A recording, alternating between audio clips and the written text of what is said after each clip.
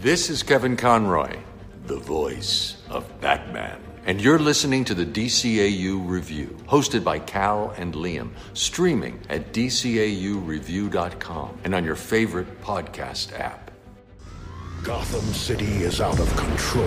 An entire city screaming in fear. Supervillains walk the streets, preying on the innocent. They will learn the true nature of power. The police are powerless. A creature prowls this urban wasteland. Who's that? He moves in darkness. For some, he is a rumor, a name whispered in the corridors of the underworld, waiting for the chance to strike. Let every criminal know the acid taste of fear. You crazy! Bat! Giant bat! Gotham has forgotten what justice means. The Dark Knight is here to remind them. Who are you? Batman. Good guys wear black. Hey everybody, welcome to episode 180 of the DCAU Review. I am one of your hosts, Cal, and with me, my good friend, good brother, the man that runs our Twitter page. That is correct. It is Liam. Liam, welcome to the DCAU Review episode 180. That is right. We are still smack dab in the middle of this month of October. We are doing Batman the Animated Series reviews this month. And man, the hits just keep on coming. We had a big episode last week with Harley and Ivy, and we've got an arguably even bigger one this week with the official introduction of Batgirl in Shadow of the Bat, parts 1 and 2. Parts 1 and 2. That's right. We have a lot to discuss on this one. Liam, as we mentioned last week, this one was somewhat familiar to us only because we had this one on one of the Warner Brothers official home video releases. This was the Two-Face tape, videotape that contained just these two episodes. So near and dear to us, I think this may be one of the episodes that we've probably seen most in our lives, but near and dear for other reasons as we'll get into the episode today. But very excited to chat about this episode with you. I'm sure you have lots of fond memories of this one going into it as well. Absolutely, yeah. Just for the reasons you mentioned, it's definitely one that I've seen, these two-part episodes. This is definitely two of the ones I've seen the most of any of these episodes growing up and even into my young adulthood once DVDs and streaming became a thing. This is one I would revisit quite a bit. So yeah, there's a lot to get into here and a lot of happy memories associated with this episode. And as we often do, especially with the Batman episodes, it's always a fun time to see how well your modern, more critical eye holds up against that nostalgic feeling when the music hits or when the title card comes up or whatever the theme song plays, whatever it is that we'll certainly get into throughout our reviews here in our four main categories. But always fun to have one of those really true nostalgic feelings when you open up an episode, and we definitely both have that for these two episodes. Yeah, I'm excited to see how that plays out in our scores today, whether or not that will be a detriment or a benefit. But we might as well jump in because I know we have a lot to talk about with two episodes being reviewed today. So let's get into it. Before we do, of course, you have the official IMDb synopsis for this week's episode, which means, of course, that means, Liam, you get two IMDb synopses to repeat this week. So very excited about that. And these episodes actually premiered on the Fox Kids. I almost said Kids WB, not quite. The Fox Kids network on an afternoon of September the 13th and then September the 14th, 1993, putting us at the 28-year anniversary of these episodes just past last month. That's right. And since this is a two-part episode, Cal, that means I, of course, have two synopses to read. And we'll see how each one holds up here. This is, of course, for the episodes Shadow of the Bat parts 1 and 2. Both were written by Brian Stevens, both parts directed by Frank Parr, with music for part 1 by the great Shirley Walker and music for part 2 by Harvey Cohen. animation by Dong Yang with layouts by Spectrum. And those synopses read as such. Commissioner James Gordon is arrested for corruption, forcing his daughter Barbara Gordon to take a dramatic step to help him. That's part one. And part two, Barbara Gordon, now Batgirl, joins Batman and Robin's investigation of Commissioner Gordon's framing. Those aren't the best. I'm not going to lie. They're okay. They just did not spend a lot of time in kind of covering the plot, which is okay. We can do that. But I guess they covered the basics there, Liam, as we get into the episode here. At the very beginning, we have this very fun scene that we have Rupert Thorne joining his men in what is looks like the trafficking of some contraband at the docks that is interrupted by the GCPD.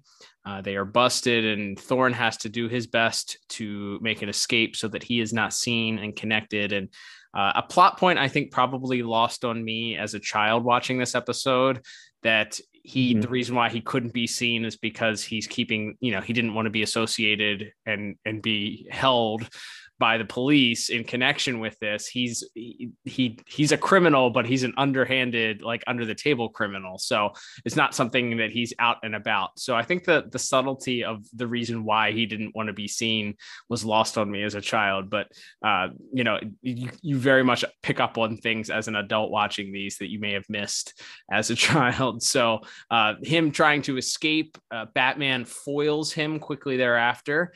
And we actually are introduced to this brand new character that is a part of the contraband bust here at the docks, a new member of the GCPD and assistant commissioner, that being this new character, Gil Mason. Careful, Gil. Don't make this hard on yourself, Thorne. Step out where we can see you. Not even if I could, Flatfoot. Look!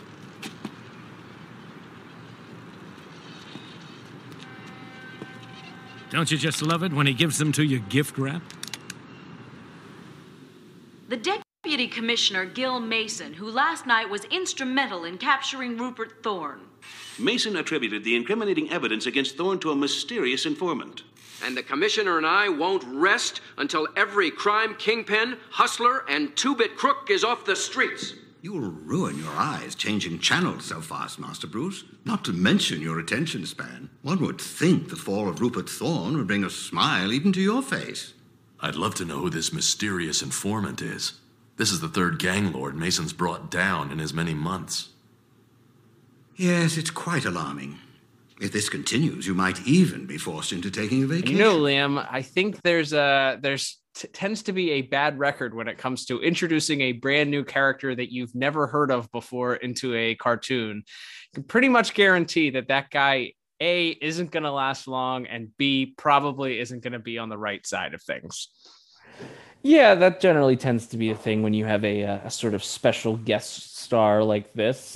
He's either going to be, as you said, sort of immediately put out of commission in some ways, or is going to maybe turn out to be working for the other side, and that will obviously we'll get to that later in the episode. Yes, they make note as Bruce Wayne is watching the news after the drug bust that Gil Mason, this assistant commissioner, as well as Gordon, have been just raining down fire and brimstone on the mob, and this is the third mob boss that they've taken down in recent times. And Bruce is sort of pondering how exactly it is that they're getting all these tips, who could be tipping the police off to all this. It feels like something of a setup for and that perhaps a new player is moving into town and is sort of cleaning up the competition before moving in. And that's I think part of this that I didn't quite remember or maybe quite pick up on as a kid is the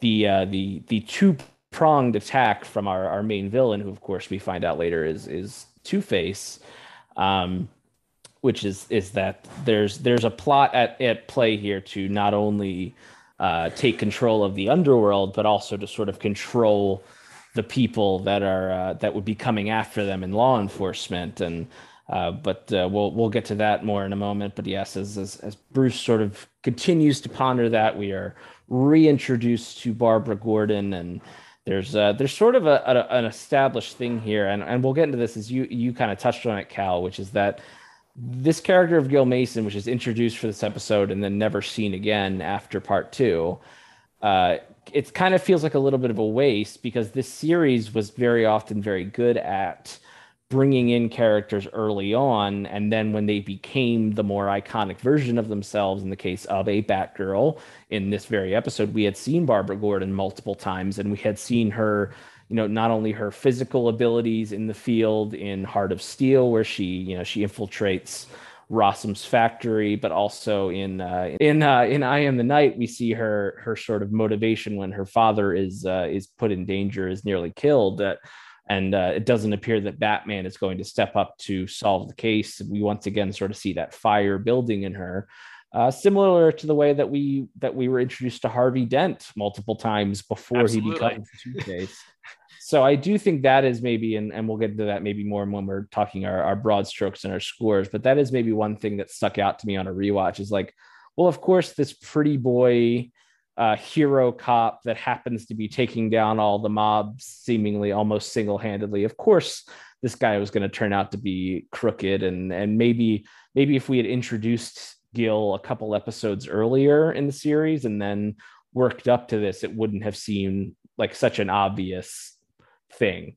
Yeah, I agree, especially when you, like you said, when you contrast it against the Barbara Gordon character, or you contrast it against Harvey Dent, who made several appearances, both who've made several appearances beforehand. It does feel like, as an adult watching this, even knowing how this episode goes, if you hadn't seen this episode, you're kind of tipped off right away that this guy is probably going to have something to do with what's going on, which we immediately, your spidey sense should be tingling when he's the one that shows up to arrest Jim Gordon.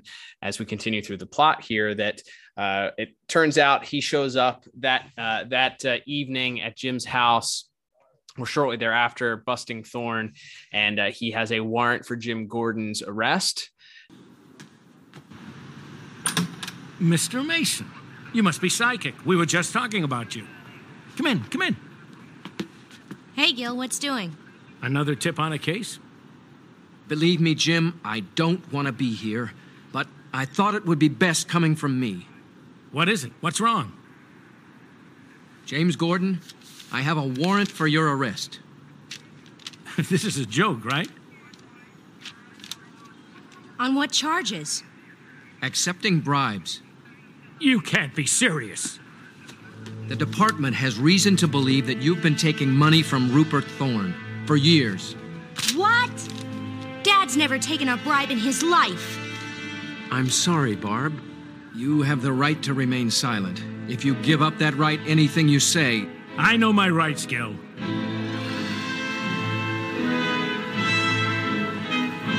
Dad! Don't worry, Barbara. It's all a mistake. You'll see. Commissioner, do you have a statement? What about this? I'm sorry, Barbara. I really am. Commissioner Gordon, just a statement, sir. What about these corruption charges against you, sir? Is there anything you have to say? Please.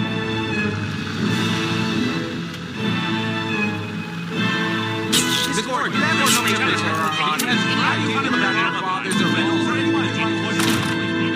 This warrant proceeds to say that Jim has taken bribes for years and is almost business partners pretty much with Rupert Thorne, and that he's connected to him, and which of course I think, again, something else lost on me as a child, Jim Gordon being the good cop of maybe a handful of good cops in a very corrupt city. This would be extremely detrimental, not only to the city itself, but obviously Jim Gordon's reputation would be completely ruined.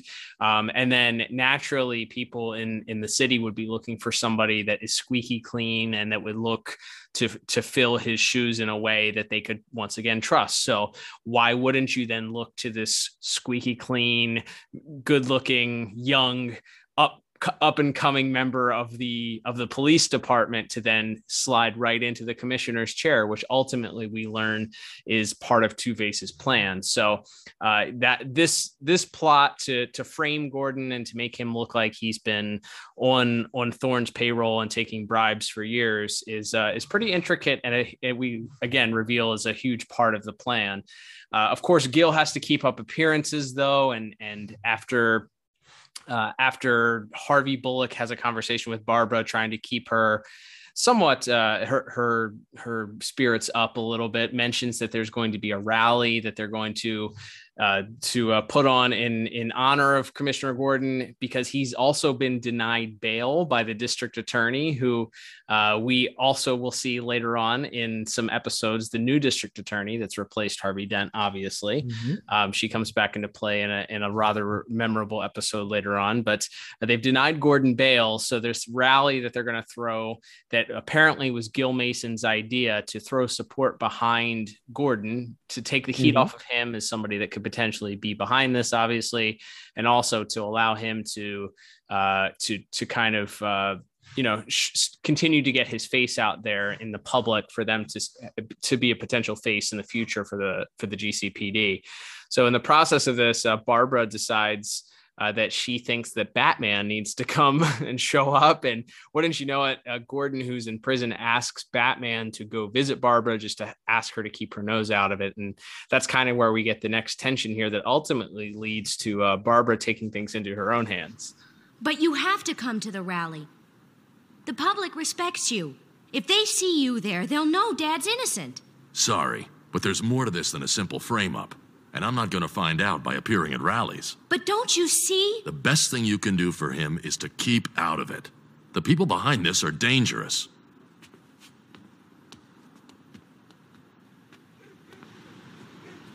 I'm a professional. Don't try this at home, huh? Sorry, Batman. You being at the rally could decide if Dad goes free.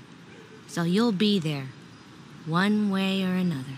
Yeah, I think that's another great sequence, I think, of kind of building on what we saw in the I Am the Night episode, where it's clear that when Barbara thinks that Batman isn't going to take action, that she clearly has that motivation, and it's satiated in that episode when Batman sort of comes back at the end. But here in this episode, she really feels that the only way that Gordon is going to get bail is if Batman is seen there. And so she goes and makes herself sort of a makeshift suit, complete with bulky shoulder pads and everything. And this is sort of all, that's right. Yeah, there's a kind of a fun sequence there, but and this is sort of offset by Bruce deciding he's not going to do that and is instead going to go undercover as one of his more famous underworld alter egos when he's going undercover, that being, of course, Matches Malone.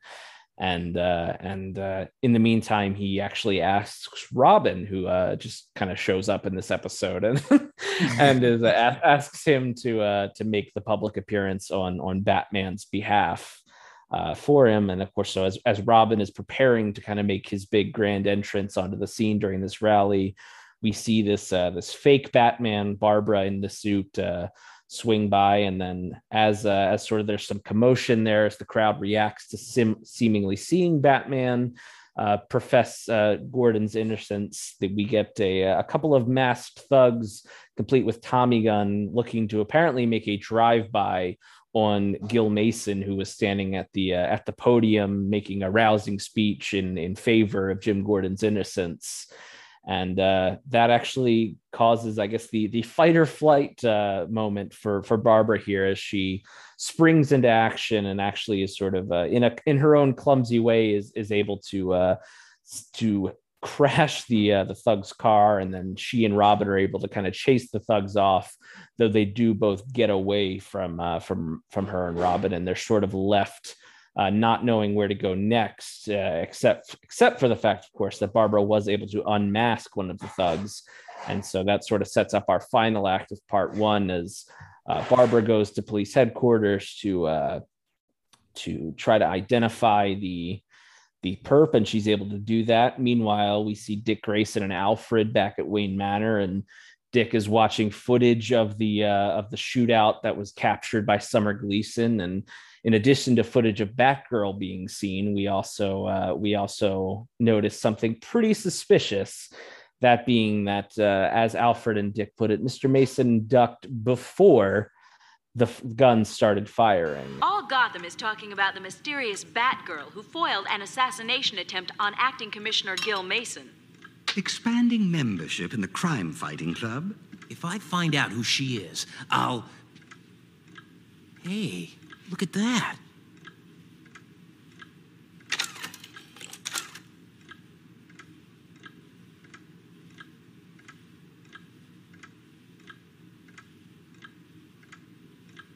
Mr. Mason ducked before he saw the guns.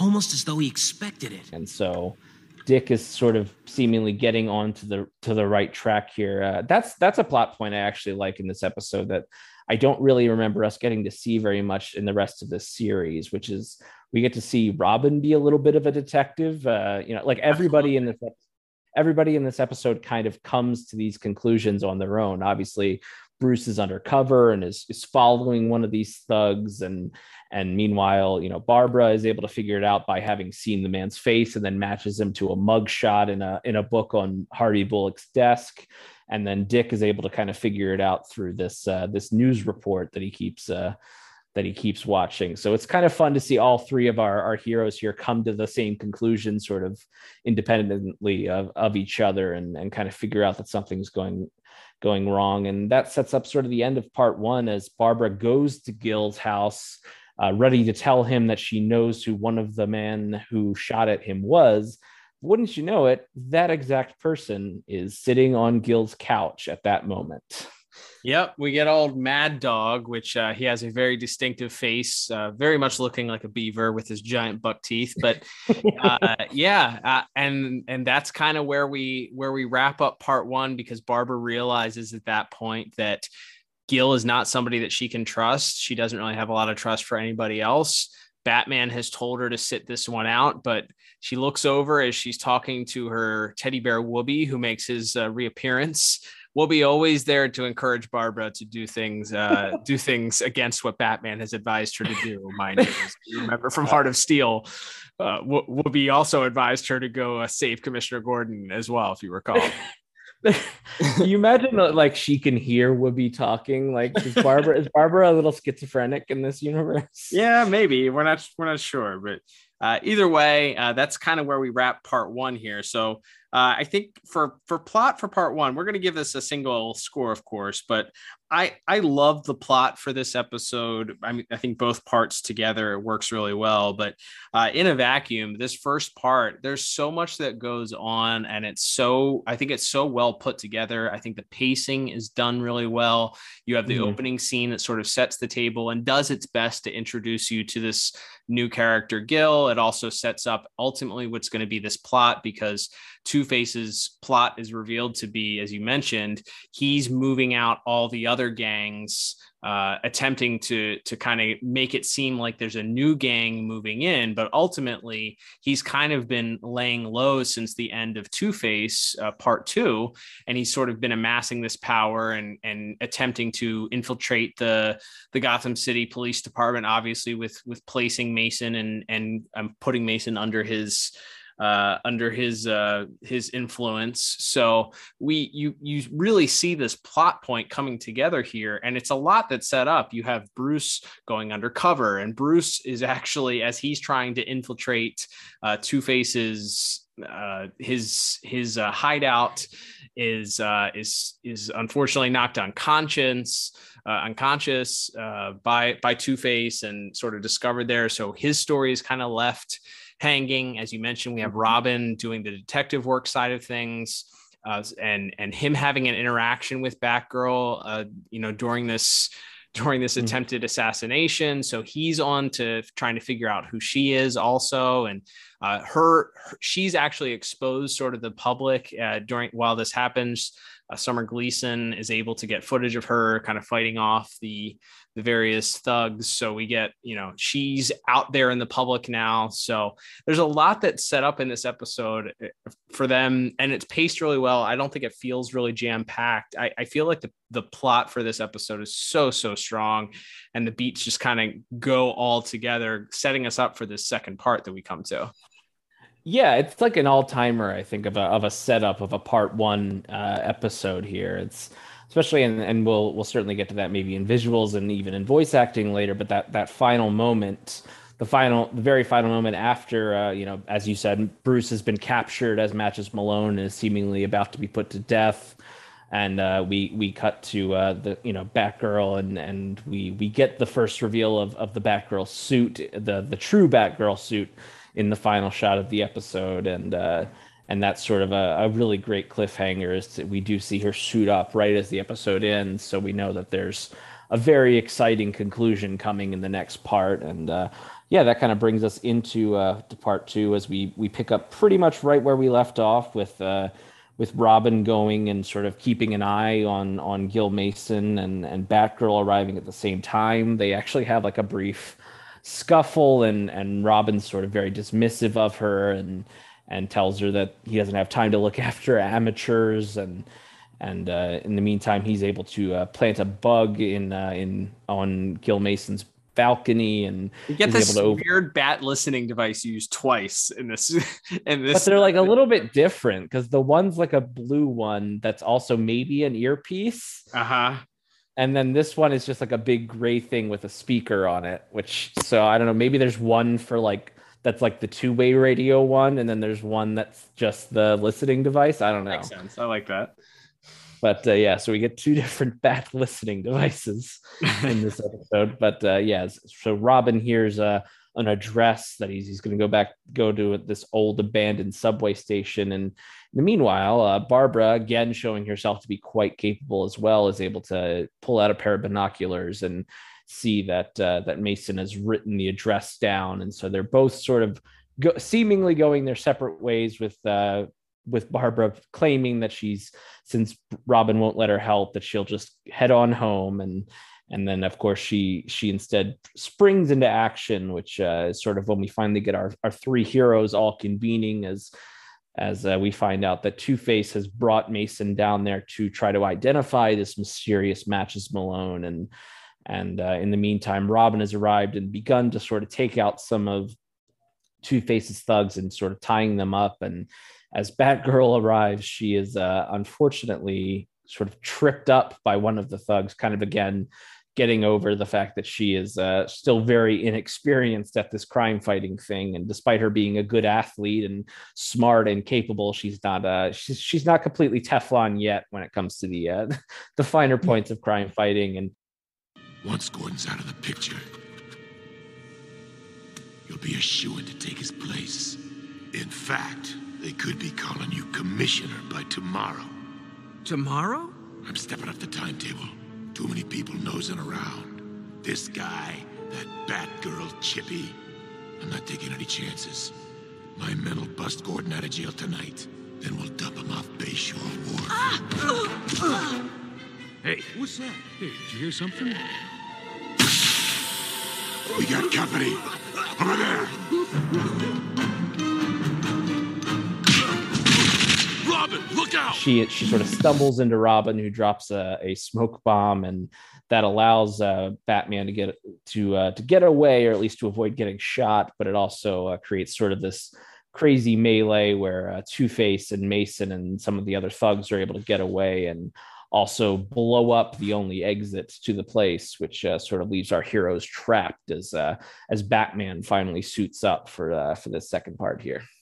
Yeah, and we're in an abandoned subway station, it looks like at this point, something that was under construction. So As Two-Face blows up the exit, he also, the first time ever, I think that a villain is smart enough. He says, I think the explosion probably got them, but just in case, he decides to flood the tunnels also. Previously placed explosives that he explodes. So this is an example of, hey, I'm all for this supervillain figuring out that, hey, maybe just in case my plan didn't work because this Batman is really resourceful and tends not to be easy to kill, let me follow up with that just in case. So I really appreciated that. Right. It's not the classic like James Bond villain where you set the death trap up and then walk out of the room and just assume that he's dead. You know, he at least tried to have like a double, right? A secondary is like, well, if the bomb didn't get him, maybe the water will. So exactly. Yeah, I appreciated that. But so as he floods the tunnels, Batman, Robin, and Batgirl suddenly hear the rushing waves, and Batman uses his last and only bat grapple at this point to blast a hole in the ceiling. That comes down. Robin uses his last bat grapple to shoot the grapple up and allow Batgirl to escape. As she's lowering the grapple back down to them, however, they are washed away by an oncoming set of, I guess, sewer water, sewage, raw sewage. It's pretty blue for sewer water, I would think. River water, I guess. I don't know. Yeah, I guess it's probably coming in from everywhere, I guess. Yeah. Okay, that's good. There's definitely poop in that water somewhere. Yeah. Or dead bodies, one or the other. Dead bodies, rats. You know, all of the stuff you would expect to find in the subways of Gotham City. I'm sure. Right, exactly. So they're washed away, much to Batgirl's chagrin. In this meantime, however, we flash back to GCPD, where they finally allowed Commissioner Gordon to change out of his brown pants and button-down shirt while he's being held in a cell there. And he is broken out by a pair of thugs who mention that Rupert Thorne is taking care of him and that he doesn't forget his friends, further trying to cement that Gordon is certainly not on the up and up. And that leads to Barbara attempting to make a call to the police department to warn them, but it's too late. And she finds out that he at that point has been taken. And so we end up down by the docks. And that's where Gil Mason has arrived with Two-Face and his thugs, and they're going to put an end to Gordon the old-fashioned way with a bullet to the head, and I guess throw his body in the river. But just in time, Batgirl shows up and is able to foil the plot and stop Gordon from being killed. And just as it looks like that Two-Face's thugs with their Tommy guns once again are about to overtake her, wouldn't you know it, the Dark Knight and the Boy Wonder, who managed to escape the abandoned subway and I don't know the physics of this and how likely this will work. But just one of the coolest bits that I think that I can remember, and one of my childhood favorites, where they're literally in a subway car underwater driving through the tunnel, and they burst through the wall as the tunnels continue to be filled with water. So it allows them to escape, and Batman has to use his ingenuity. As we mentioned, no more bat grapples left in the utility belt. So he uses a rope and breaks a handle off the side of the subway to use it as a rappelling rope. So lots of Batman ingenuity there. They also have heard that they were going to take Gordon to the docks. So they are meeting there. There's this convergence, and the Dark Knight and the Boy Wonder aid in foiling Two-Face and his thugs. But Gil Mason jumps in a boat and heads out into the river, where we see the old Statue of Liberty again. And as he's headed off, Barbara runs and jumps onto the back of the boat. And we kind of get the culmination of her storyline here, and ultimately giving comeuppance to the guy that essentially tried to oust her father. Yeah, it really moves at a clip, I think, this part too, as a whole, because we go right from, Batgirl and Robin convening on the subway to that first sort of action beat to the subway scene. And then, this final fight where they're saving Gordon and Batman and Robin are taking down the thugs and Two-Face. And then, it really does go back to kind of, I guess, where we started, which is this is really a story about Batgirl and her, her confronting this guy that tried to not only take her father's job, ruin his reputation, but ultimately was willing to kill him in order to tie up any loose ends. And so yeah, she's sort of on her own, and they have sort of this brief scuffle where he actually unmasks her and realizes that it's Barbara. And this is, I don't know if we had mentioned this plot point. It's just sort of briefly mentioned, but it's mentioned at the start of part one that Jim Gordon mentions that he had noticed that Barbara and Gil had seemingly hit it off really well at a fundraiser that they had all been attending to. So there's, I guess the implication there is that if Gil was able to pull this off and Barbara had not known, that he would have tried to then sort of also begin a romantic relationship with her. And so there's like a little bit of a payoff in that, as well as obviously she knows that he is, nothing but scum, and is able to fight him off. And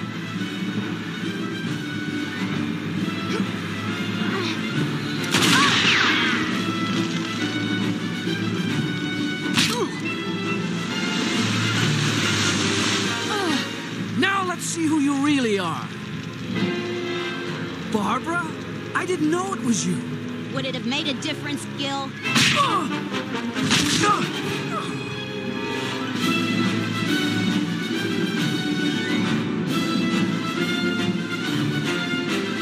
I ought to leave you here.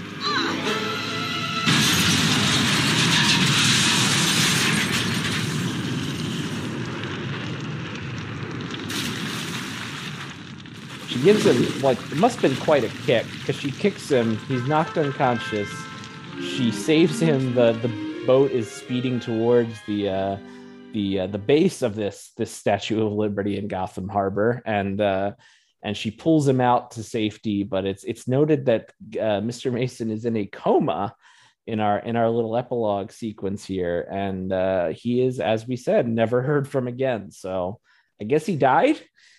Well, we know that he didn't wake up, because Barbara's secret that we know of was never exposed, unless we get some sort of payoff to this storyline in a future tie-in comic or something. But yeah, hell of a kick to the head, I guess. That and he does bang it pretty hard on the side of the boat. So I suppose, but that sets up our final little sequence. We have this nice little press conference as the reporters, who, by the way, were all too willing to believe that this new young pretty boy was legitimate, and that Gordon was fully on the take. But they're now being quite nice to Commissioner Gordon, and they're sort of just asking him how does it feel to be out, to have his name cleared and all that. And they kind of have this nice moment. And then he is, of course, asked about Batgirl, and he says that, as far as he's concerned, she's as welcome in this city as the Batman. And we get a nice, very classic, something you could have seen in the George Reeves Superman show, or perhaps the Fleischer shorts, where Bruce, Dick, and Barbara are sort of all out musing out loud about how we bet we haven't seen the last of this Batgirl character. And we get Barbara and Jim sort of sharing an embrace, and we have this nice pan up to the lady holding the scales of justice, as everything is back to normal, and we've sort of had order restored, and that's where we leave it. So as we get into our scores here, man, this is so much fun. This is such a fun two parts. Like we said, I think part one, if we're picking which part is better, I would probably give it to part one. Agreed. But the part two definitely has, I think, maybe more memorable stuff in the visual department, I would say, than the story department. Maybe, like, it is convenient. Like, we have to kind of cram all of the villains and heroes into one location. So it's like the idea that he would bring the deputy commissioner down to an abandoned subway and risk him potentially being seen with Two-Face just to try to identify this random guy. I guess the idea is they think maybe he's an undercover cop or something. So they do try to justify it. And they even sort of point that out as Mason is sort of really upset with Harvey at one point, and is yelling at him that, how you dragged me out here in the middle of the night just to try to identify some thug or something. But so it is a little, like, it gets a little convenient. I feel like maybe they kind of force, and then the quick stage breakout of Gordon. Maybe you could have put that at the end of part 1 or something to space that out as well a little bit. But all that being said, I still think this is a great deal of fun. And I actually gave plot a pretty strong 8 out of 10. Nice. I love this episode. I found almost no faults with, I think I found 0 faults with part 1. I think everything from Barbara, being desperate to get Batman to show up to this rally to show that her dad is innocent, and having to take that into her own hands as a way to sort of explain this origin of Batgirl makes a lot of sense. As far as your classic origins of Batgirl, this, it's usually just, she's a big fan of Batman, so she's going to take up crime fighting one day. This one makes a little bit more sense. She has a purpose for dressing up like Batgirl or like Batman. She never intended to become a superhero, but then is faced with this conundrum of, well, what do I do? Because I don't feel like there's anything that I can do at this point. So I have to kind of take matters into my own hands. And why not? Why can't I do it? She's obviously an athlete, and she feels like between that and maybe the minor success that she has in that brief foiling of the bad guys, that she can kind of do this. So obviously that's, as you mentioned, the plot point of her not quite being ready for prime time, where she's stumbling over herself, and she's, clumsy and, taken by surprise when the goon kind of throws her off of him after she unmasks him and throws her into the garbage. Like there's a lot of that I love. Part 2, I think it's maybe more nostalgia goggles for me, just because of the plot with them in the subway station is so fun. I will say it's almost as if they intended to extend the Thorne storyline a little bit. Maybe there was a part that was cut out, because the fact that the thugs mentioned Thorne right there as sort of this red herring to keep Gordon in the, that this narrative of him being on the payroll alive. I wonder if that was cut and spliced from another, like an earlier part of the episode, and they kind of moved the plot around or whatever, because it really, at that point, other than, I guess it does explain why he would be broken out of jail, but it's really not followed up on, other than there's this scene where Harvey Bullock has this frustrating turn with being asked questions by the media members, attempting to ask him if he thinks Gordon is guilty. It's never really followed up again. It's not as if Harvey has to deal with this, maybe Gordon was on the take. Maybe this wasn't all, a setup by Two-Face or Gil Mason. So it would have been interesting to see that play later on. With that said, though, I think looking at this episode as one whole piece, I love it so much. I think I smiled from the beginning of the episode to the end of it. I ended up giving plot a perfect 10 out of 10. Oh, wow. Love it. Yeah. Like I said, I think some of my critiques are maybe minor nitpicks. Like I said, that the convenience of that last part, and maybe that I just wish that they had been able to introduce this Mason character a couple episodes beforehand, at least one episode beforehand, just so maybe you would not have such an obvious suspect as to who would be responsible for the framing of Gordon. But overall, 2 very strong scores from both of us, and yeah, this is one that definitely holds up really well, and it's a great this if you look at that as sort of the three Barbara episodes leading up to her fully embracing this role of Batgirl, I think that's a great, this works as like a great crescendo to that. And obviously she comes back later on in one of the final episodes of this original run, as well as in the new Batman adventures and beyond, but still this works, I think, as a great companion piece to some of her earlier appearances in the series, and feels like a fitting reason why this would be the time she finally suits up and everything. So yeah, it all works together really well. Absolutely.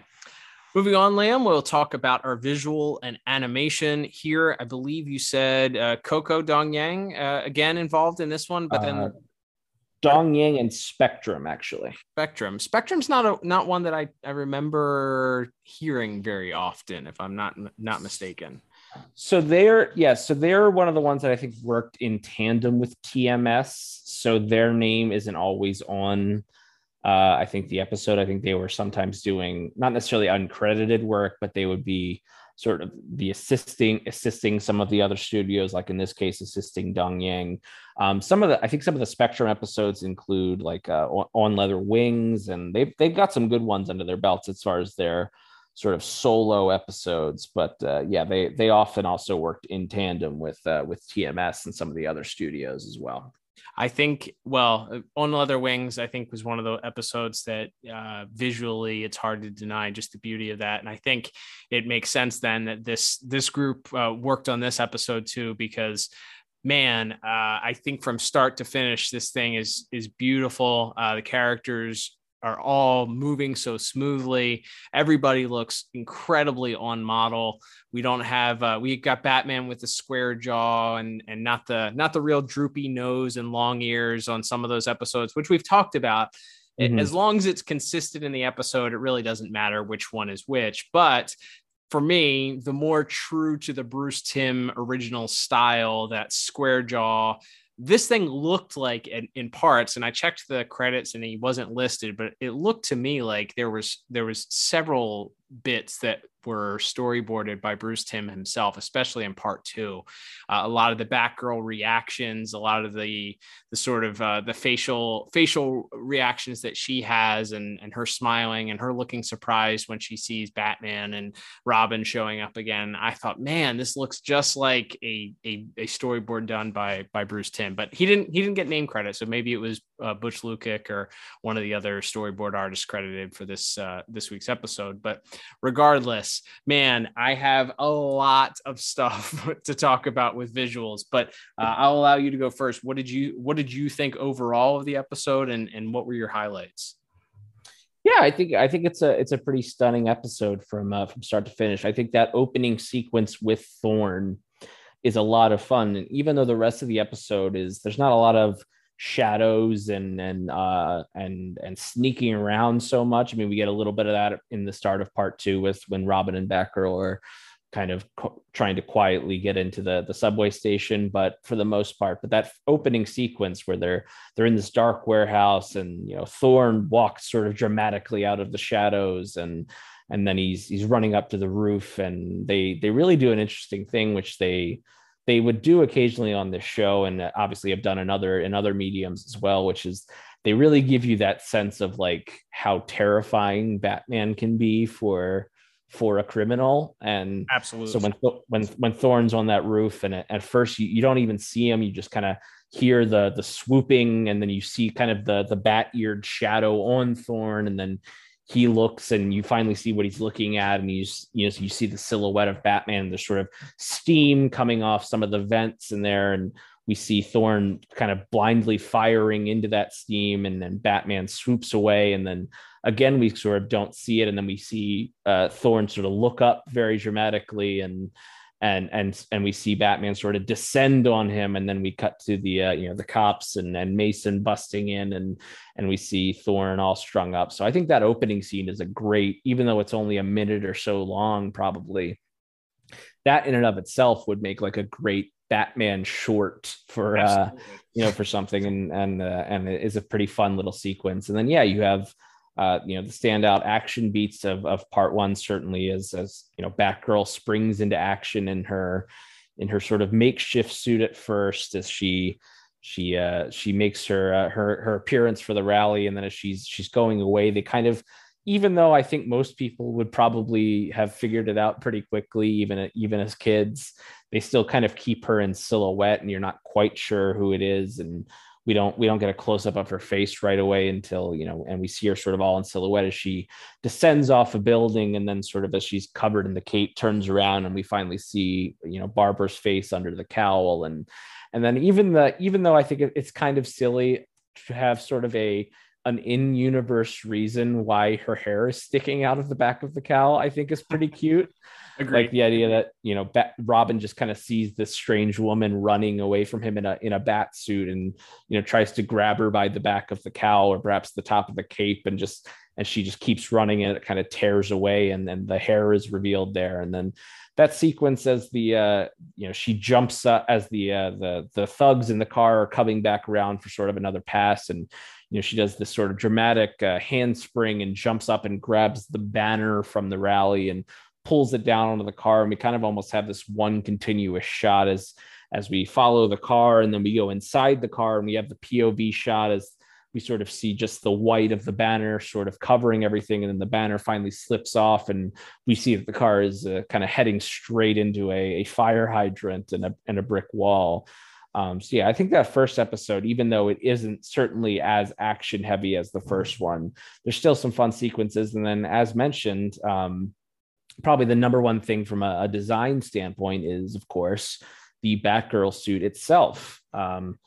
That being sort of revealed in part one, and then sort of you know, fully fleshed out as a visual look in part two. It's seems to sort of be based on a sort of later 1960s look, but, you know, not dissimilarly from the Batman suit itself, which wasn't all that dissimilar from the, you know, the Batman suit in the comics at the time. They just sort of darkened the palette. It's a much darker gray, and then she has a much darker blue on her cape and cowl and gloves and everything. So I love this Batgirl design. I think I might prefer it to the black and yellow suit. That's sort of the standard go-to Batgirl suit. But I love that. I love that Batgirl design. And like I said, I think that's such a great dramatic ending to that first part, as again, I'm sure we'll get into a little bit more in voice acting in a moment, but as we see her sort of grabbing some supplies, and she's all in shadow, and then she sort of steps out of the shadows, you know, not you know, the episode's called Shadow of the Bat. It's a really cool moment, and she kind of does the hero pose as the suit's revealed for the first time. There's just some really great stuff top to bottom. Yeah, it's interesting. I think while we're talking about the suit, I'll say that that's my only nitpick, and the only thing I think that really brought the score down a little bit for me for this episode is the suit that we get revealed at the end of part one is not the suit that we get as she's out and about fighting crime in part two. And you'll notice that the highlights and the cell shading for the end of part one look very similar to the coloration of the actual Batman suit. Imagine the Batman, the animated series Batman suit minus the underwear on the outside, essentially. Look at this. Batgirl was setting trends way before new 52 heroes were, way back in 1993 here. Look at that. But yeah, so her cowl and her boots and her gloves are that sort of black with a blue cell shading in the middle of them at the end of part one. And then when we get her appearance in part two on the roof with Robin, it's blue with a like sort of this black, not all that different than the Dick Sprang era Batman costume color, sort of with the black front of the cowl, and then with blue, you know, bright blue gloves, bright blue back of the cowl, bright blue boots. So there is a bit of a change there, and it is a stark difference. So I'm interested to know kind of what happened between the two episodes, if there was some miscommunication maybe, or maybe after they saw the first episode completed, they decided that they wanted her to look, you know, unique enough to stand out in a scene that featured Batman, Robin, and Batgirl together. But clearly there was some sort of change that occurs, because she does not look the same after that. And so a little bit of weird continuity issues there between the two episodes, which is weird. It would be one thing if it was the follow-up episode, but these are back-to-back episodes. So in theory, it's moments after this suit is revealed to the viewer, it's then revealed again in the very next scene, and it's completely different. So yeah, that was my only poo-poo for this episode as far as visuals were concerned. I think going back, this also big episodes for turtlenecks in this episode. I don't know if you realize Bruce is sporting a turtleneck, like a bright red or reddish brown, I think, orange maybe turtleneck, and then Dick also sporting a lightly colored turtleneck in the scene that he's watching the television. Just big day for turtlenecks for here.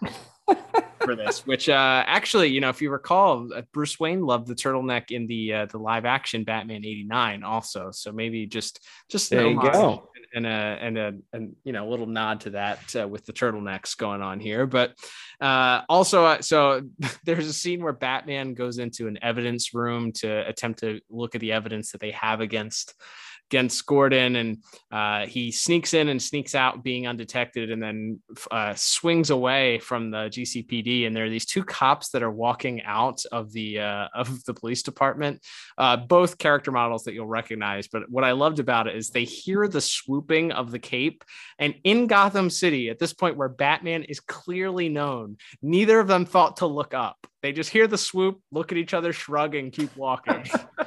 It's like these cops are so dumb. But yes, onto the highlights that I actually enjoyed. I think that sequence at the rally is maybe one of the best of the entire series. There's so much good that happens there, from them when Barbara shows up and you look to the roof and she puts the cape up, and obviously they drew it looking very much like Batman, and you have this mystery at this point, who is this person? Even Dick jumps in and is like, who is this Bruce? What's going on?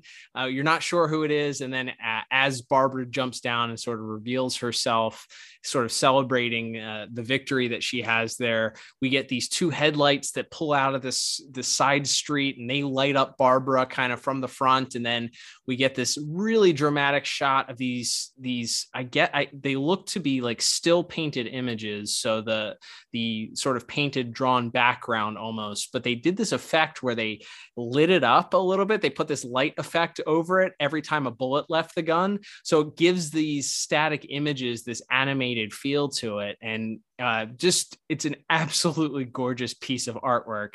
They did that multiple times. They did that there, and then later on when the thugs get out and attempt to shoot Barbara themselves, there's a beautiful shot in that same scene. Also, there's this point, as we mentioned, where Summer Gleason picks up the video camera, and she sort of you see the reflection in the lens of these two thugs walking up to Barbara with their Tommy guns drawn as Summer Gleason is capturing this footage.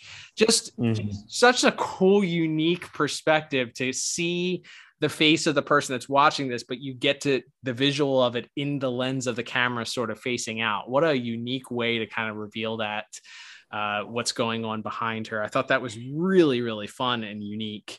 And then that, I think that whole sequence is lots of fun also, because, obviously Dick and Barbara teaming up for the first time, taking down these thugs, splitting off. You get lots of stuff with that. I think as Bruce is climbing up the very next scene, climbing up the Two-Face's hideout, and you get a shot inside of the lair, and you see the security system set up there, giving the audience the clue that this is about to be a bad turn for Batman.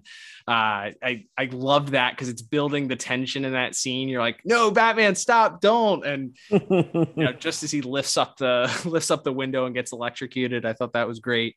And then later on, I think, as we mentioned, the scene that stands out in part 2 for me is the subway scene. The water in that scene is animated so smoothly and beautifully, and has that. I mean, it feels like water. It didn't feel like a 2D image. It gives it a very 3D effect. It's sort of rushing around them the entire time there. It's filling up this subway car that they're in. I just absolutely gorgeous. And then when they break through the wall, so the water comes spilling out. There's also sort of this spray that's coming out because the subway car is sort of blocking up the hole that it made in the wall. So that you get this spray of water that's coming out on top of the water that's pouring underneath of it. I thought that was really, really, really gorgeous. And I think the animation is so strong. I did chuckle also when Two-Face brought Gil down and they're sort of looking at Matches Malone. Two-Face asks him if he's an undercover cop. And Gil says, nah, I'd remember that face, which got me a chuckle because obviously Bruce Wayne is a huge celebrity in the city of Gotham, and they can't pick it out that this is Bruce Wayne because of a little thin mustache that he has, on his face. A very Clark Kent wears glasses type issue there. But that, and I think the final scene with Barbara on the boat really is a fun one also. The anticipation, the unmasking of her and then her fighting back, and as we'll talk about in just a second, the music, I think throughout this, pairing with the visuals, just made everything really, really great. I felt like based on the visuals, I probably would have given it close to, if not a perfect score, if not for that little bit of inconsistency between the Batgirl suit. That's nitpicking, but again, it's what we do here. I ended up giving visuals an 8 out of 10, which is still really strong. What about you?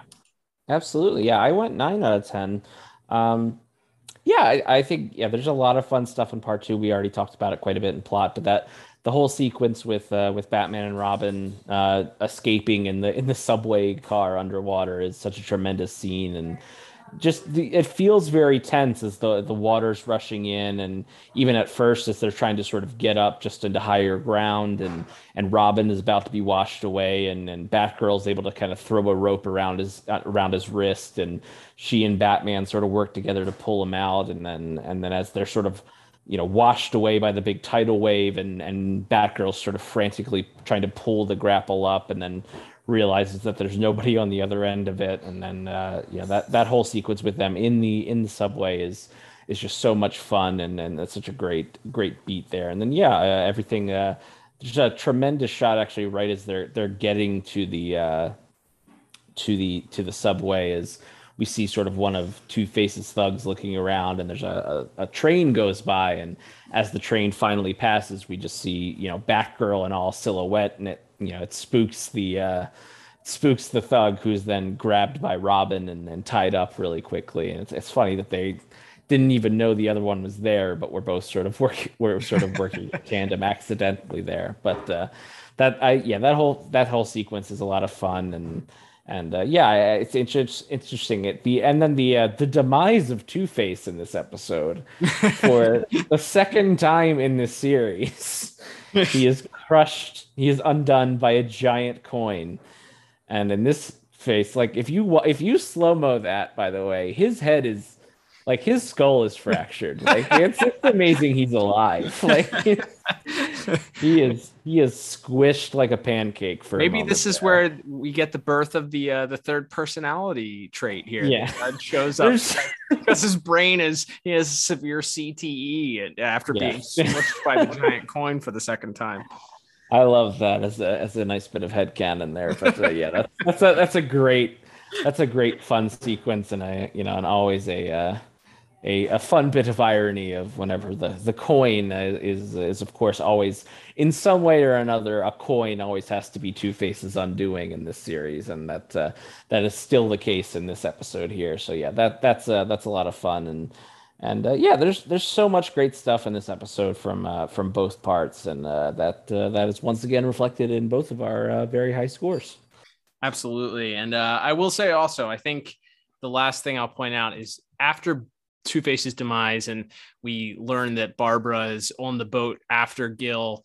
There's this really cool sequence where it's Robin, Commissioner Gordon, and Batman together standing there, and Robin asks Batman where Batgirl is, and it just sort of, he has this longing look sort of out towards the water and says she's out there on her own. And then we get the sort of the culmination here. So it's really cool that, again, the focal point of both of these episodes really is the origin of Batgirl, and she gets the spotlight for a large part of the episode, ultimately even the culmination of this episode. So I love that she wasn't made just kind of like the third wheel, which oftentimes, and it was probably a result of the period of time in which the show was done, but the Batgirl of the Batman 66 was often, sort of an afterthought or the third wheel on the Bat team. But, for her to kind of get her own sort of spotlight here in the series and kind of established as this very important character going forward,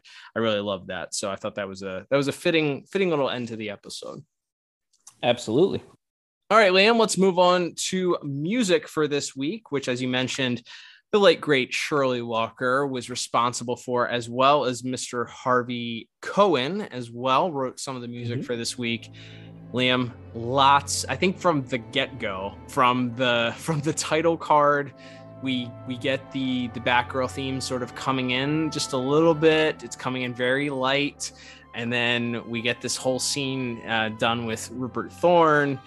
We then get music throughout that Thorne scene, as you mentioned, the reveal of Batman as he sort of stalks Thorne on this roof. And I think it continues through the next scene where Gordon gets arrested.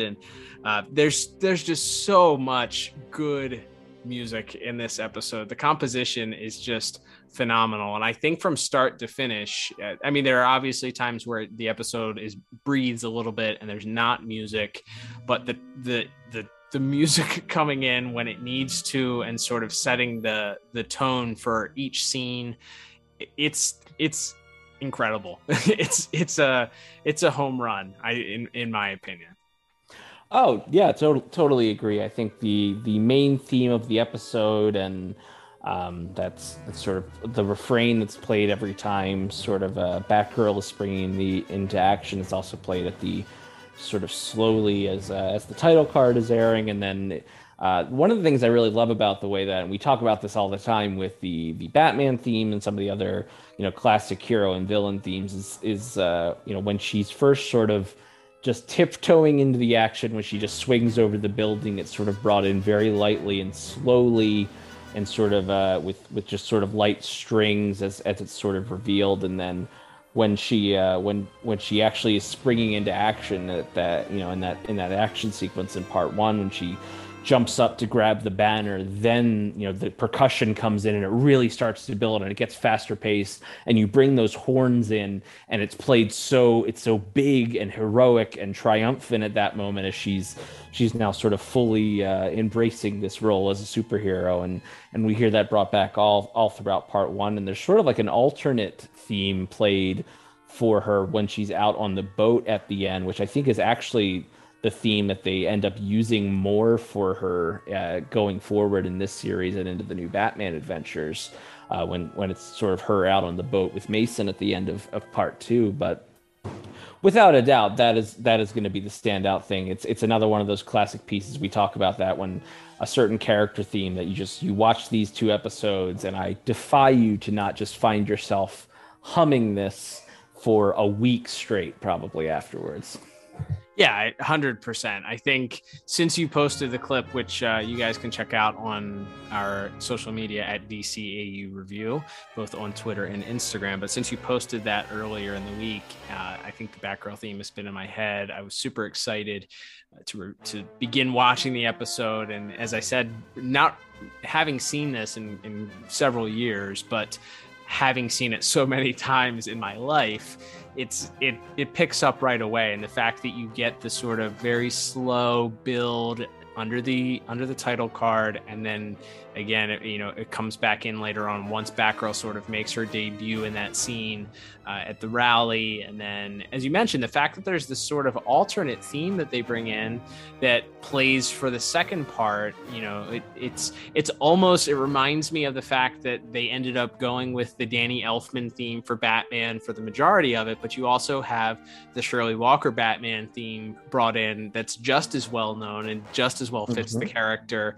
and is as often, or if not more, played in the series. So I think that it fits well that a character inspired by the Dark Knight also has her own set of theme songs here. So yeah, it fits really well. It's really a beautifully orchestrated pair of pieces. And we also get some of the Two-Face theme brought in and used, especially in the first scene. It's where he's alluded to, you hear him speak, you don't see him.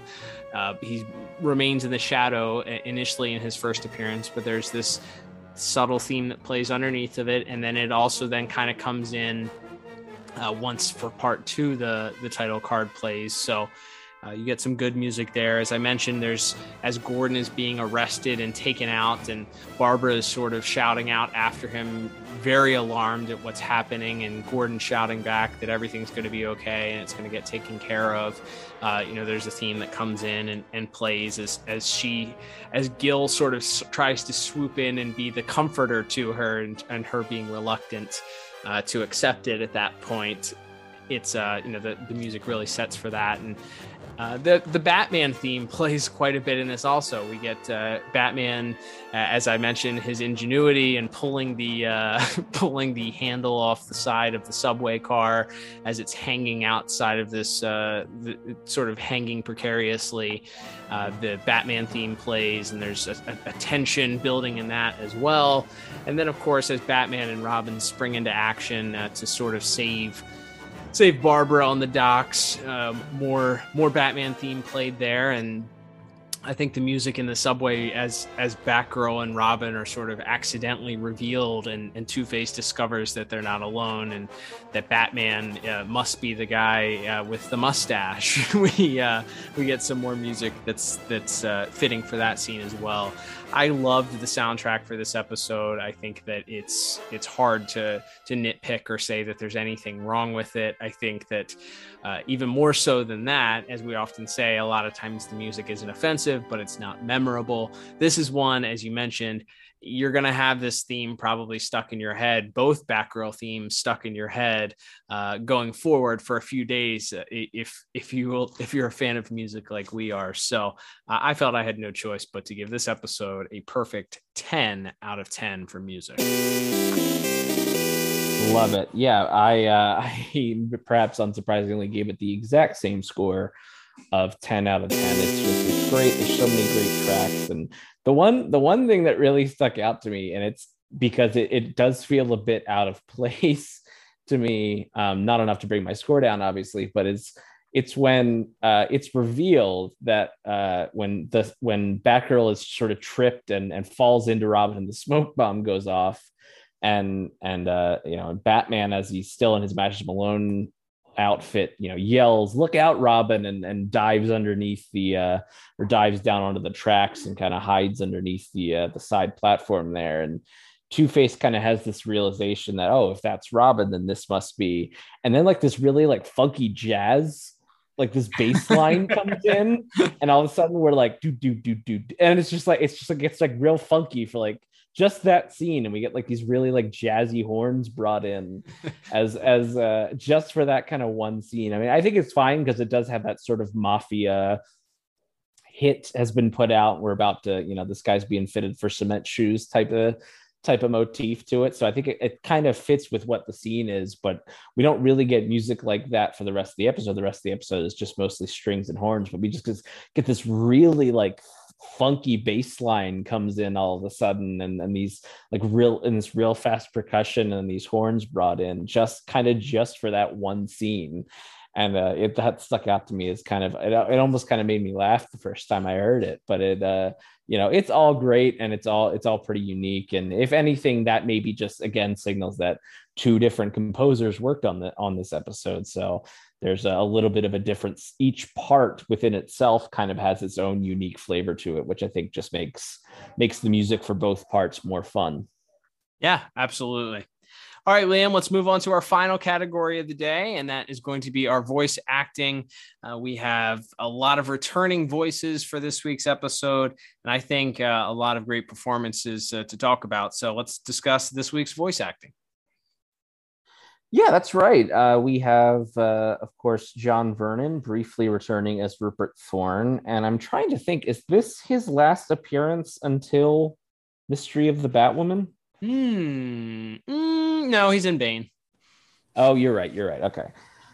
So yeah, I think he's definitely in Bane, and maybe in another episode. I'm not sure, but either way, I think his performance in this, albeit a very, very small performance, I love the fact that, he's playing this cowardly mob boss that's attempting to run away from the police. First of all, dude, if you can't be seen there, why are you there at all? Like, that's the question that gets me. On the off chance that you're busted, why, if you can't be there, why are you there at all? Why are you the mob boss there at the scene? But regardless, why are only two guys unloading this giant shipment of quote unquote contraband? Good question. All good questions here. But as he escapes and Batman, of course, foils his escape plan, we get this great scene where Bullock and Gordon and Gil Mason come up to the roof and are calling out for him, and they say, "Come out with your hands up," and he shouts back, "Not even if I could, Flatfoot," which is great because they stand up and see him hanging all tied up. And Gordon with a great line, "Don't you just love it when he gift wrapped them for you?" So good. Absolutely, yeah. That's a lot of fun and a fun little cameo, even though he's not really the focus of the episode, to see that character thrown in there. But elsewhere in the episode, we of course briefly, mostly in I'd say only in part one, but we do have Ephraim Zimbalist Jr. as Alfred. Like I said, I like some of that dialogue that he and Lauren Lester as Robin get to kind of bounce off each other as they're sort of with Bruce out in the field, are sort of left to puzzle this one out together. And so I liked the little bit of back and forth that they had as and then as Robin suits up after realizing what's up with Mason and sort of rides off into the city on the motorcycle. I think they have a couple fun scenes there together. And speaking of Lauren Lester, he gets quite a bit to do here. He both in part one, like we said, he just kind of shows up and he at first kind of seems like Batman's putting him on the sidelines, a recurring theme from previous episodes. And then Bruce sort of comes up with the idea to have him make this appearance and it sort of let him be the one. Batman and Batgirl don't honestly have that much interaction in this episode. There's obviously a little bit later on in the subway and in part two, but it really Robin actually gets quite a bit to do and is sort of the one that both is both sort of exasperated by her at some points and is trying to get her to just to leave it alone and go home and let him do his job. But at the same time, he sort of, in that moment, I think especially it's the sort of the twist comes when she saves him in the subway as he's almost washed away, and then kind of from there it seems like he's sort of way more accepting of her. So you get a nice like little mini arc for the beginning of that relationship there. So I think Lauren Lester does a pretty good job here. Yeah, I think it's great. He has a little, it seems like he's headed for another episode full of quips. He does get one or two in, and he does mention an all-time favorite line of mine, how he hates wet shoes. I still repeat that one anytime my own shoes get wet. So memorable there. But yeah, I love the fact, again, as you already mentioned, that he gets a little bit of the starring role for this. Batman is sort of relegated to the back.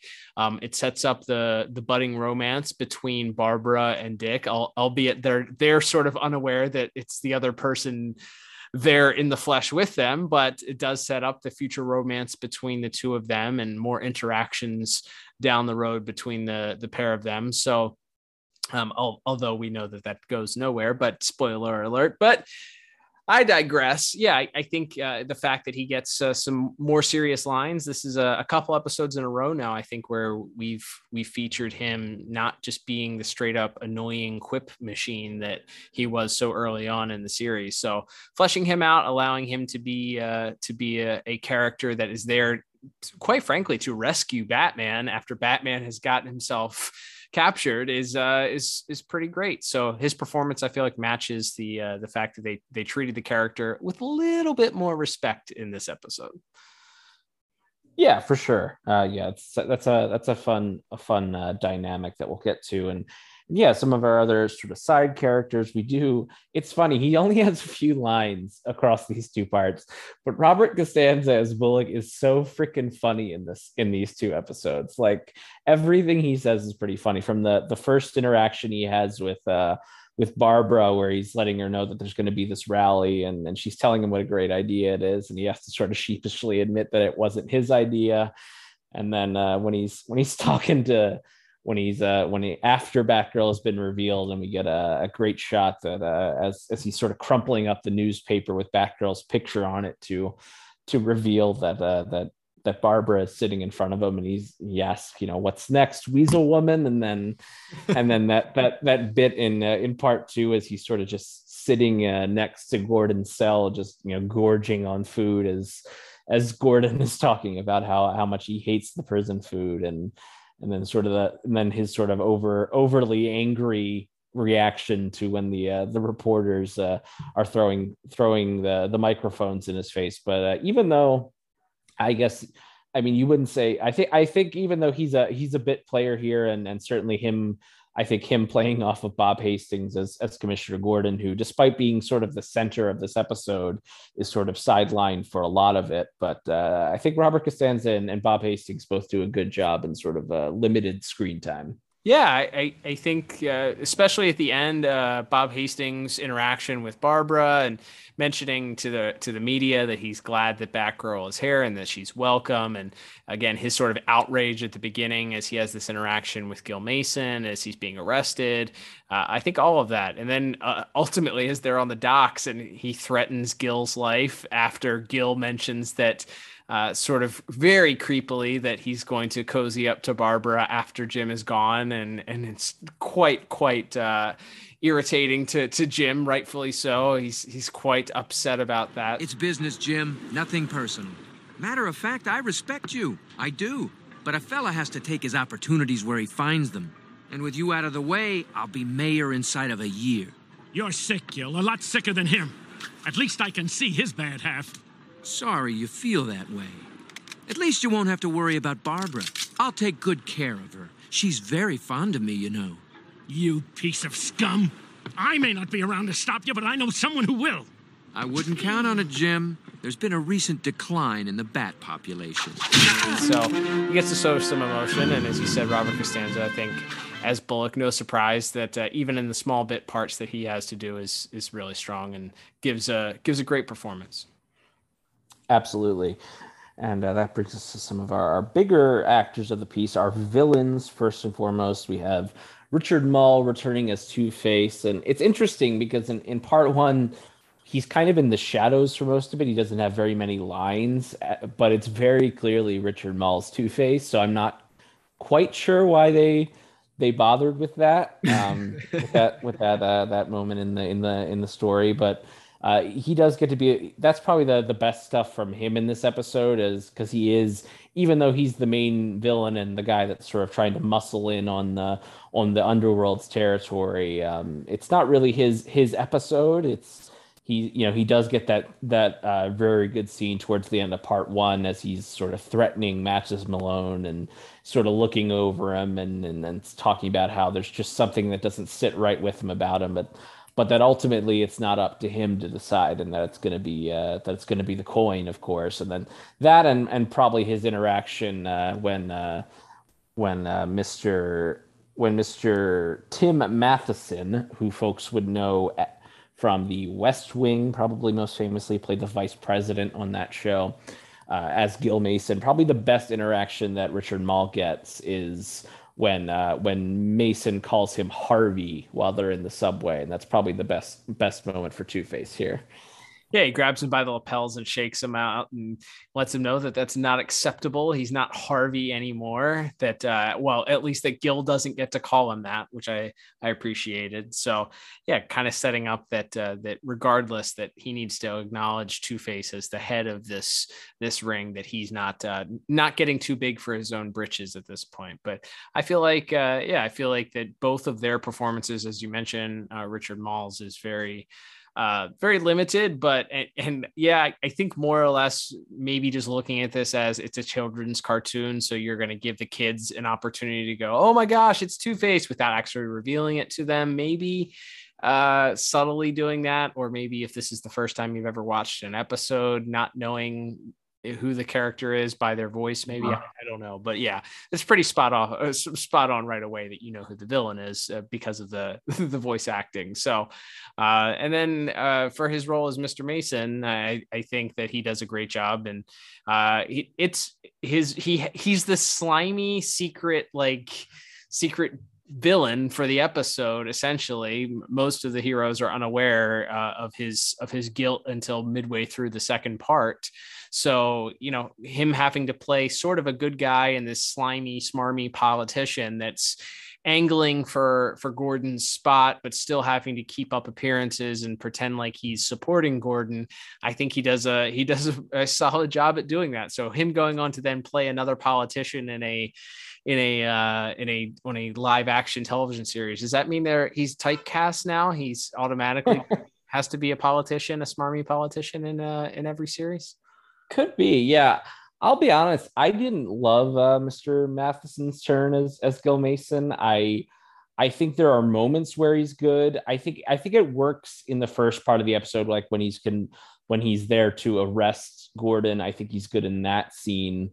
But when the turn is sort of official and it's sort of the mask off moment in part 2, I didn't think there was enough of a shift in the performance where it really feels like this guy's like this real sleazeball. To your point, maybe that's because he is playing this sort of, affable, clean-cut politician. And so even when he's saying these dirty, terrible things and he's talking about how he's gonna, off Jim Gordon and take his daughter, afterwards and all this stuff, that I think maybe I was expecting or perhaps misremembering a more sinister turn there. So not bad by any means, but maybe not as great as I had remembered it. And when the mask is pulled off literally at the end, when he unmasks Batgirl and sees that it's Barbara, I didn't really buy the shock there as he's sort of that reveal's made to him. But that's more nitpicking. Like I said, I think he does a solid job otherwise. But that will bring us to our last couple of voice actors here. We of course have Kevin Conroy as Batman, who again does not get a ton to do in these 2 episodes. As he does get a little bit, and he gets probably a little bit more to do in part 1 as he's first sort of reacting to these news reports. And then when he has the scene, as you mentioned, where he goes and he talks to Gordon via the radio that he kind of shoots into Gordon's cell, and they have a conversation. And then maybe his best moment comes when he goes to see Barbara and is sort of trying to very authoritatively tell her to stay out of it. That might be the best moment for Kevin Conroy in this episode. Yeah, it's a limited role for the majority of the episode. As we said, he does have a little bit of time as Matches Malone, which is welcome. But it's clearly just Kevin. It's just Kevin Conroy doing a different voice. Imagine that. But yeah, it's not asked of a whole lot. I think that again, I think his most poignant and best delivered line is when he talks about Barbara being out, or Batgirl being out there on her own. It sort of punctuates that scene very well. But the rest of it, he's not asked to do much. Although I would say the interaction between him and Barbara also, where she's sort of pleading with him to arrive at the rally, and him again being very standoffish and letting, kind of a jerk, because he, hey, this isn't, it's not my job to make public appearances, which he's right. But also Jim Gordon being his only friend in Gotham, you would think that would lend a little bit more, at least somewhat compassion or empathy in that moment than he shows. Although ultimately he makes up for it by sending Robin in his stead. But yeah, I think it's not an episode for him to have to carry. And I think that ultimately that's okay. Yeah, absolutely. I do really like that scene in the cave as he's sort of getting into the Matches Malone get up, and he and Robin are sort of arguing over it, and Robin's sort of telling him that he doesn't want to be sidelined and left sitting around at the manor while Bruce hits the streets and stuff, and that's sort of a good little act break there as he asks Robin if since he's not going into the field with Bruce, if he's available for public appearances. I think that's a fun little bit there. And then, yeah, obviously our main actress that we're going to be talking about for this episode is the returning Melissa Gilbert, who we've talked about a couple of times, as we mentioned, appearing in both Heart of Steel as well as I Am the Night before this. And again, she kind of has her grand entrance here, where she finally gets to be sort of the main character, because we do follow Barbara for most of this episode. So it's fun to see this. And I think she does a really great job. Like it's weird because I think she and Tara Strong, who of course voices her in the new Batman Adventures, even going forward into Beyond when she's played, by Stockard Channing and, an older woman, obviously, there's a lot of varying Barbara Gordon voices, even within this DC animated universe. But I don't know if this is a hot take or not, and she obviously didn't get as many cracks at it as Tara Strong did, but I think I like Melissa Gilbert's voice a little bit better. Like to me, it's just like when she's having those interactions with her father at the beginning of part 1, and then having those interactions with Batman, and she's sort of, she sort of has an exterior monologue. In a comic book, it would be, thought balloons or whatever. But like, I think she does it. She kind of almost is narrating the episode. So, and I think she does a great job. Yeah, I agree. And I think that the switch to Tara Strong, I never quite heard the story as to why they went with a different casting choice, whether it was availability or they just preferred to have somebody else take on the role. Whatever it was, though, I always felt like, and it's nothing against Tara Strong, she's obviously an extremely talented voice actress that has been around and done numerous voices. So she's very talented. But I would agree with you. I think hashtag my Batgirl would be given to Melissa Gilbert if somebody put a gun to my head and told me to choose one. I don't know why they would put a gun to my head and ask me to choose the hashtag Batgirl, but I digress. Point being, she was always my favorite Batgirl voice. I think the change was okay, when you went to Tara Strong, but wouldn't have been ideal, wouldn't have been my choice to do it. And I think that this episode, I think when she's talking with Whoopi and she has, as you mentioned, the external monologue that she chooses to do to sort of narrate and keep the viewer engaged.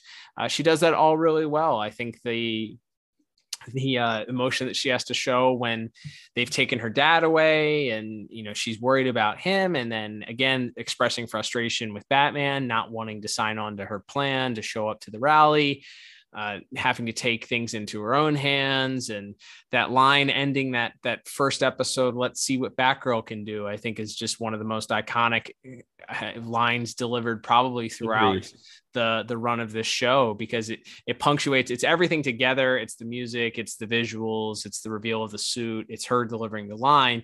But without that delivery of that line, I think you're missing something, and it adds a lot to it. So Batman can't help me? Fine. In that case, let's see what Batgirl can do.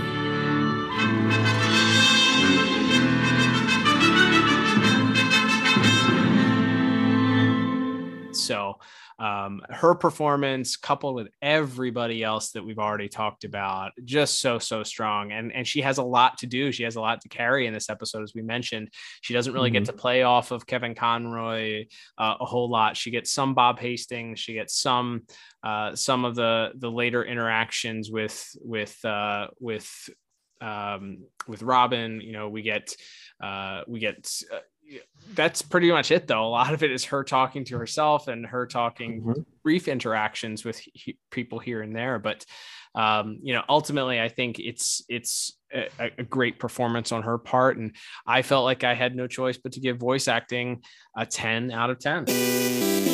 Love it. Yeah, I went one tick lower. I went 9 out of 10. Like I said, I was not a huge fan of Tim Matheson as the Gil Mason character, but still just a phenomenal job from Melissa Gilbert, as we've been talking about, and from the rest of the supporting cast. A great job, and everyone plays their roles pretty darn well. So a great voice cast this week.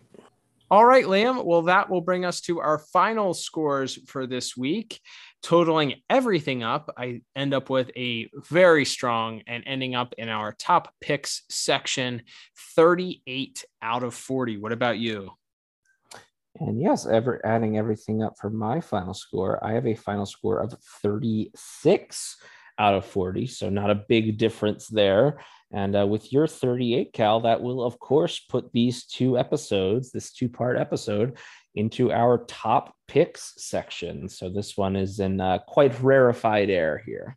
So do we even need to discuss if this is a must watch? I think this, based on score alone, that tells people that this is a must watch. But pivotal to the series, it introduced Batgirl. You get the culmination, sort of the Barbara Gordon storyline that was started in Heart of Steel, and continued on in I Am the Night. And so you really have the culmination of that character here, sort of reaching their zenith. We do get, of course, a follow-up episode in Batgirl Returns, which is another great episode that I look forward to covering with you in the future. But yeah, I say there's probably no real argument here that this is one of the pivotal episodes and seminal ones that you kind of have to watch when you're watching through Batman the Animated Series, right?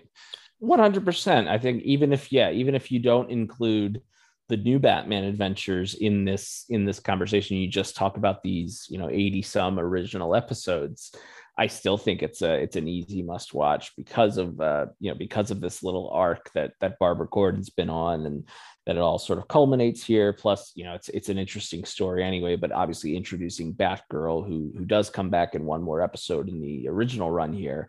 No question at all. It's a great episode anyway. It's a great story, and then on top of that, it's pivotal. If anything, this is like 3 thumbs up, because it's important to the series itself. It's important to the DCAU as a whole, and it's just a great episode all around. So that's 3 thumbs up somehow out of 2. a new score for us. 3 thumbs up. I like that.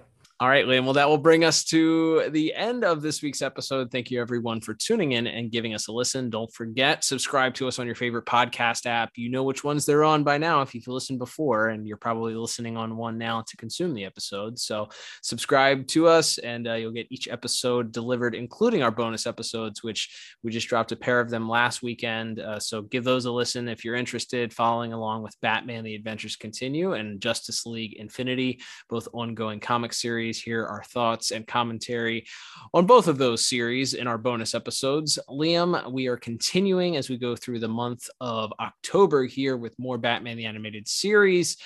People would know exactly what episode we're going to be covering next if they followed us on social media at DCAU Review, as mentioned on Twitter and Instagram. So Liam, why don't we let the good listeners know that haven't checked us out and don't follow us what episode we'll be covering next week? That is right. We'll be picking up the very next episode in production order, which of course will be another Penguin episode. We will be talking about Blind as a Bat next week. It's a very, very Penguin heavy month, and another very memorable episode as we see how exactly Batman can go into the field when he has his sight taken away from him. Yeah, another one that I remember seeing an awful lot growing up. So it'll be interesting to see how this one holds up.